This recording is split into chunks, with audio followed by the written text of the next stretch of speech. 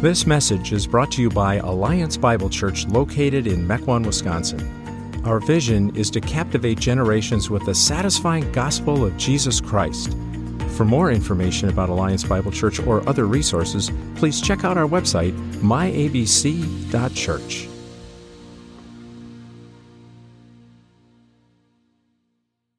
Well, good morning. Merry Christmas. Happy Lord's Day.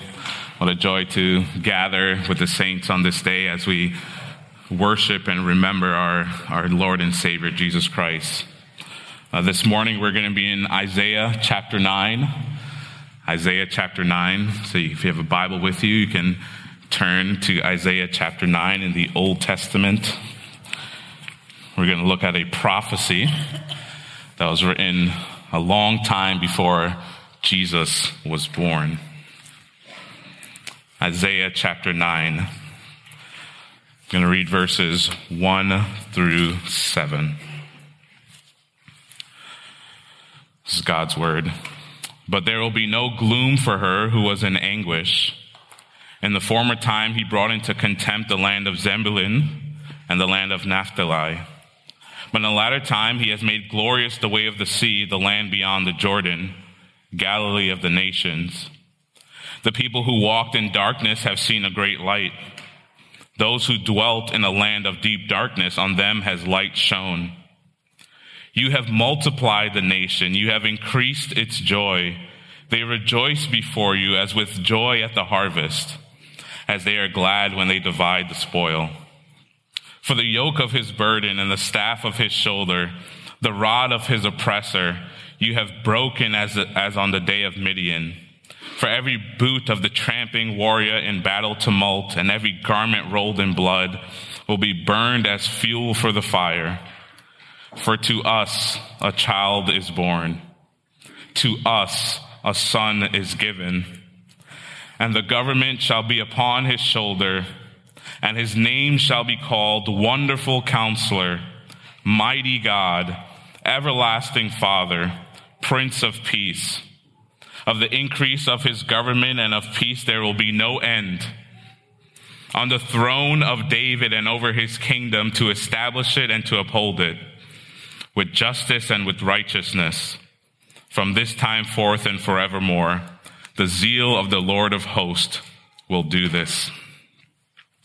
So this morning I want us to focus in on verse 6. And from verse 6, I want to point out two things. That is, one, the gift of the Son, and secondly, the name of the Son. The gift of the Son and the name of the Son. It's helpful for us as we read Scripture, as we sit under the preaching of God's Word, that we understand and look at the context, what is going on around this passage.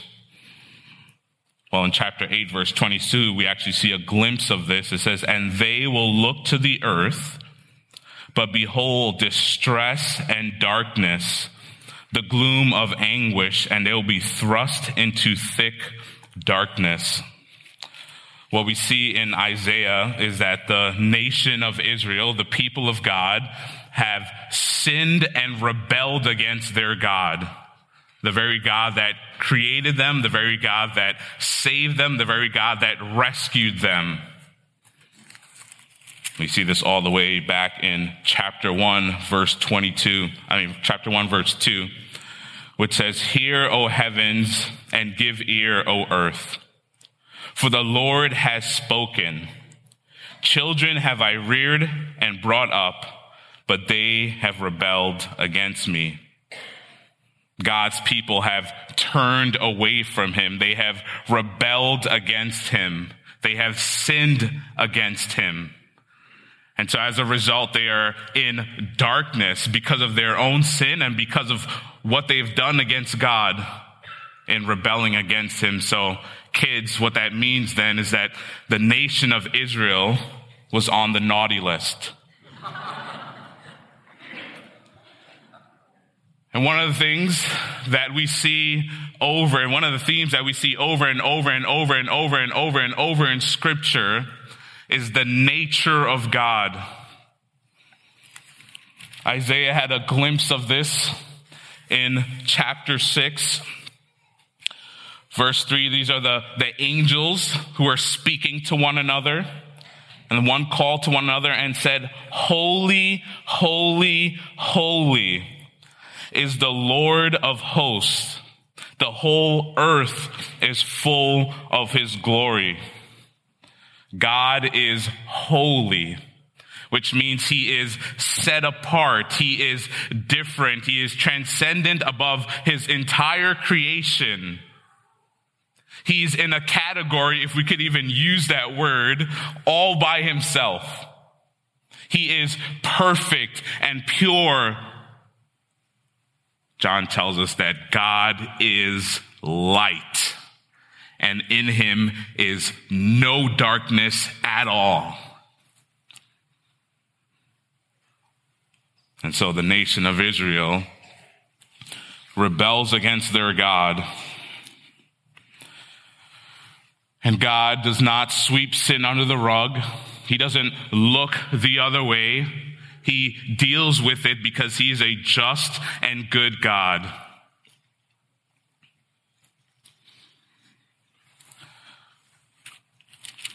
And so these people are in darkness.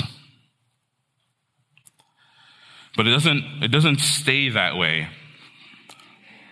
Verse 2 of chapter 9 tells us the people who walked in darkness have seen a great light. Those who dwelt in a land of deep darkness, on them has light shone. So these people who were walking in darkness, who were, as verse 1 tells us, in gloom and in anguish, thrust into thick darkness, rebellion against their Creator, there was a light that appeared. They have seen this great light. Matthew gives us some insight into this because this section here is actually quoted in Matthew after Jesus was baptized and then tempted. He begins his ministry. And if you're familiar with the story, you might know that Jesus was born in Bethlehem. He's sometimes referred to as Jesus of Nazareth. But do you know where Jesus lived for a time? This is Matthew chapter 4, verses 12 and 13. It says, "Now when he," that is Jesus, "heard that John had been arrested, he withdrew into Galilee, and leaving Nazareth, he went and lived in Capernaum by the sea, in the territory of Zebulun and Naphtali." Jesus went to live in a dark, dark place. The Son who took on flesh went to live in a dark place filled with people who are sinful and wicked and depraved and stand guilty before God. The light has come. The light has been shown in the darkness. They who were living in a land of darkness, now they see this great light.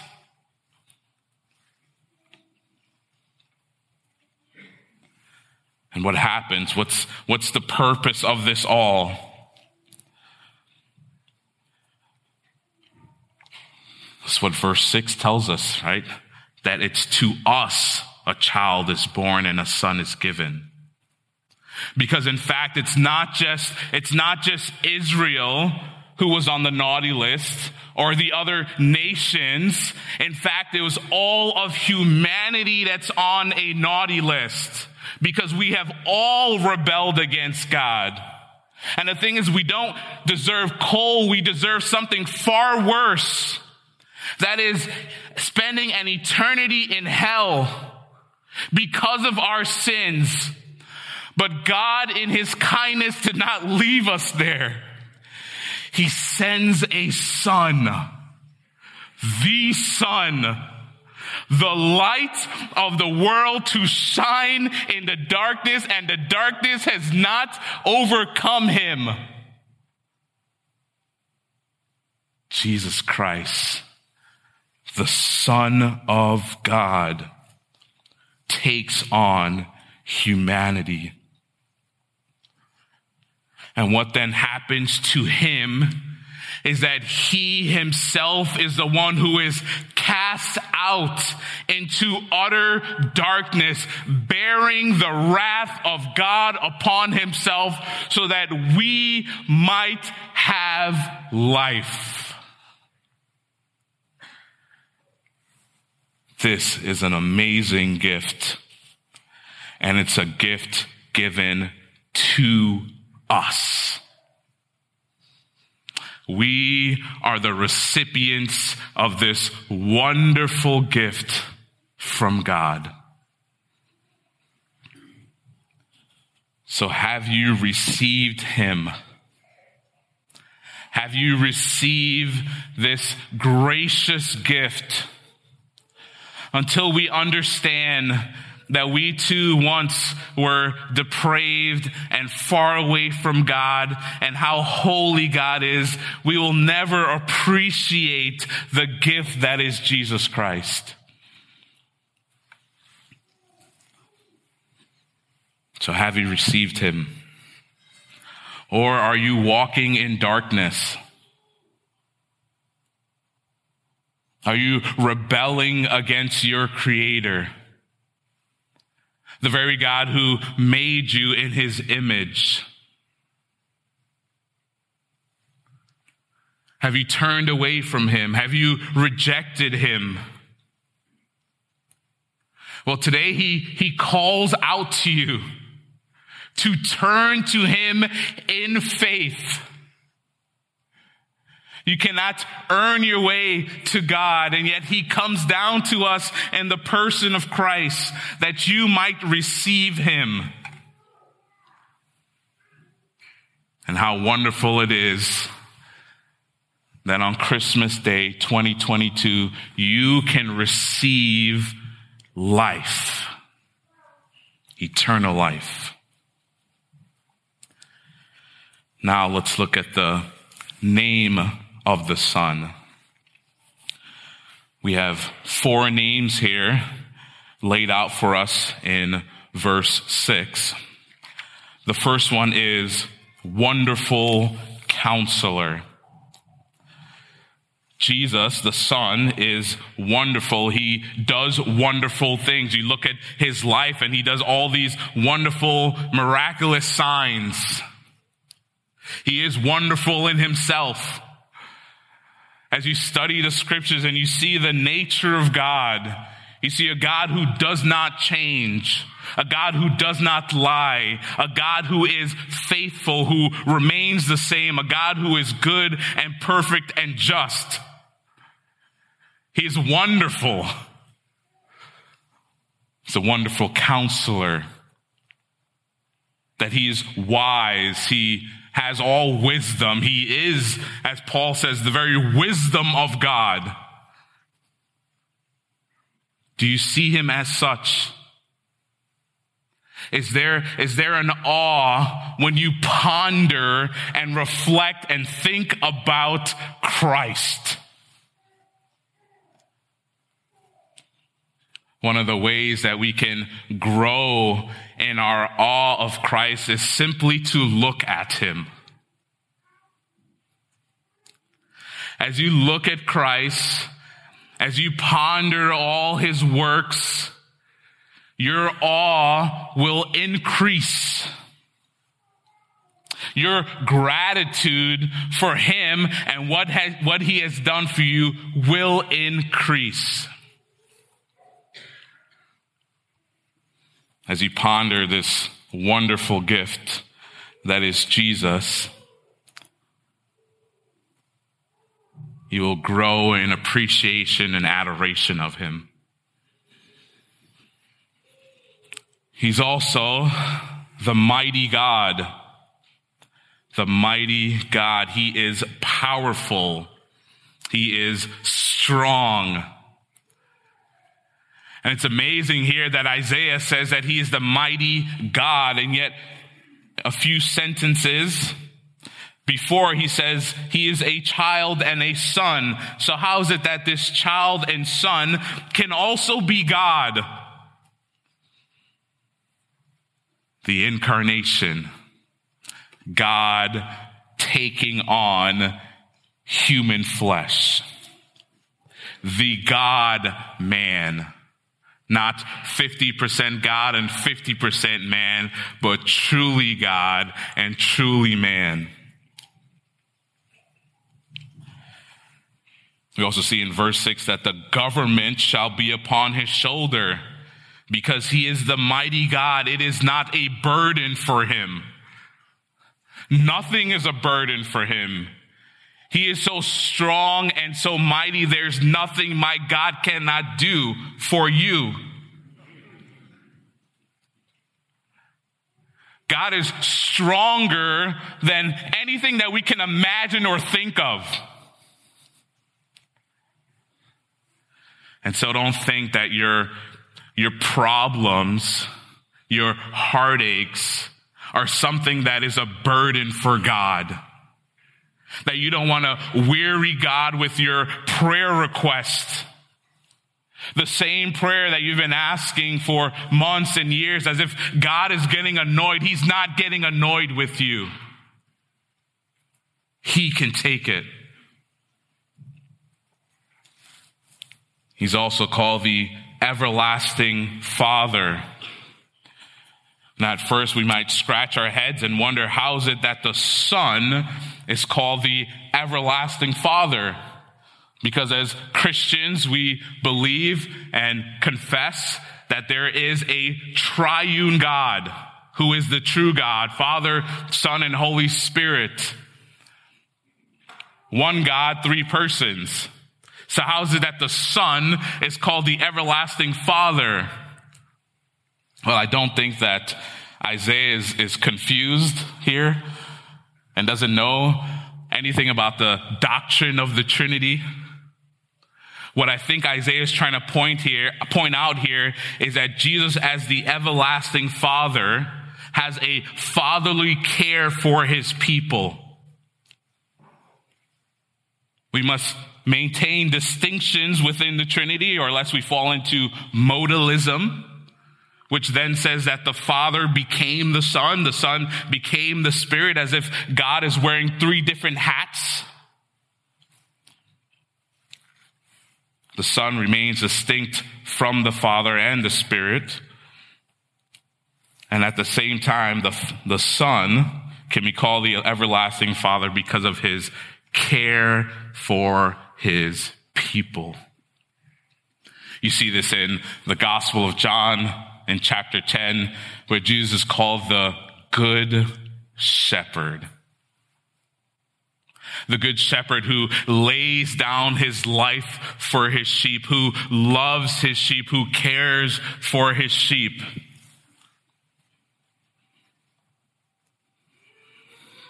A long time ago, there was a song, Christmas song. You might be familiar with it. It goes something like this. I'm not going to sing it.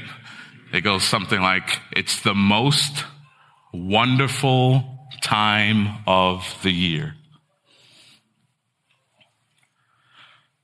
And perhaps when you hear that song or you think about the Christmas season, you're thinking it is not the most wonderful time of the year.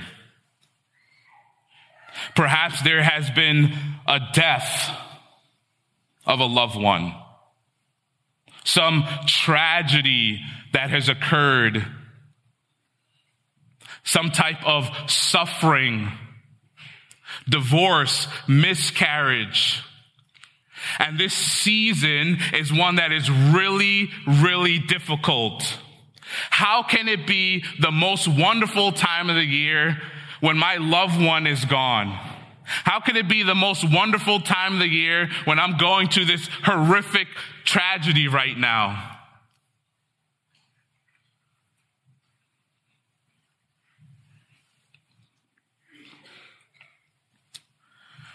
Jesus is the only one who can both reconcile you to God and comfort your weary heart.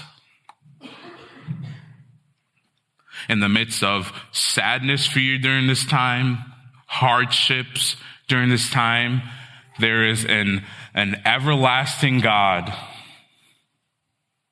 As Jesus is called here, the everlasting Father who holds you, as Deuteronomy says, in his everlasting arms, who comforts you, who holds on to you so that you are safe and secure and dearly loved. A God who will never, ever, ever leave you or forsake you. He will never drop you out of his arms. He will continue to hold on to you in the midst of all that you go through. He will be your everlasting Father that you can trust. And he's also the Prince of Peace. Look at verse 7 of Isaiah 9. It says, of the increase of his government and of peace, there will be no end on the throne of David and over his kingdom, to establish it and to uphold it with justice and with righteousness for this time forth and forevermore. The zeal of the Lord of hosts will do this. Jesus rules in justice and righteousness. He's a perfect prince who, as he rose from the grave, he has inherited all the nations so that all those in this world are under the authority of this prince. But not all submit to him. So if you have not yet bowed the knee to him, he calls you to follow him, to trust in him, to receive him by putting your faith in him. Because we were once enemies of this king, this prince. We've committed treason against him, and yet this prince is the one who has taken the penalty upon himself so that you may have peace with him. He has reconciled us to God. And so now the kingdom of Christ is actually visibly seen on earth. Where is it seen? Local churches are the visible manifestation of the kingdom of God because Christ is our King. We are his people. And one day the King shall return. There's much hostility and war and disaster, but when the King returns, there will be ultimate peace. There's no more tragedy, no more sin, no more sorrow, no more pain, no more affliction. Kids, no more homework. You will be with your King for all of eternity with everlasting joy, everlasting peace.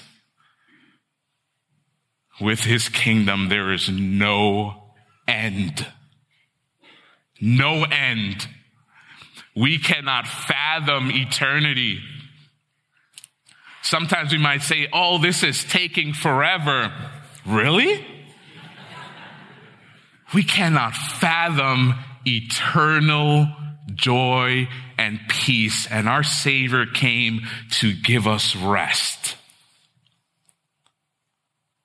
And so every Sunday is a glimpse of this eternal Sabbath rest that we will have when Christ comes back. Next year, there are 53 Sundays. Give yourself to God's people and worship him, because one day when he returns and we will be in the new heavens and the new earth, we will be saying, "Worthy is the Lamb who was slain," and worshiping him for all of eternity. Let's pray. Father, we give you thanks. You are good and amazing. And it's so wonderful, Lord, that you, before the world was even created, planned to save us through your Son, Jesus Christ. That you in your kindness would punish your Son instead of us so that we might be saved. And so, Lord, we thank you for Jesus Christ, our great God and Savior. And I pray, Lord, that you would help us to grow in our adoration of your Son, Jesus Christ. May he be praised and honored and glorified through our lives in our church in Ozaukee County, Lord. We thank you, Lord, that you are faithful, that you will sanctify us, draw us closer and closer to Jesus Christ. And we pray these things in the precious name of your Son, the Prince of Peace. Amen.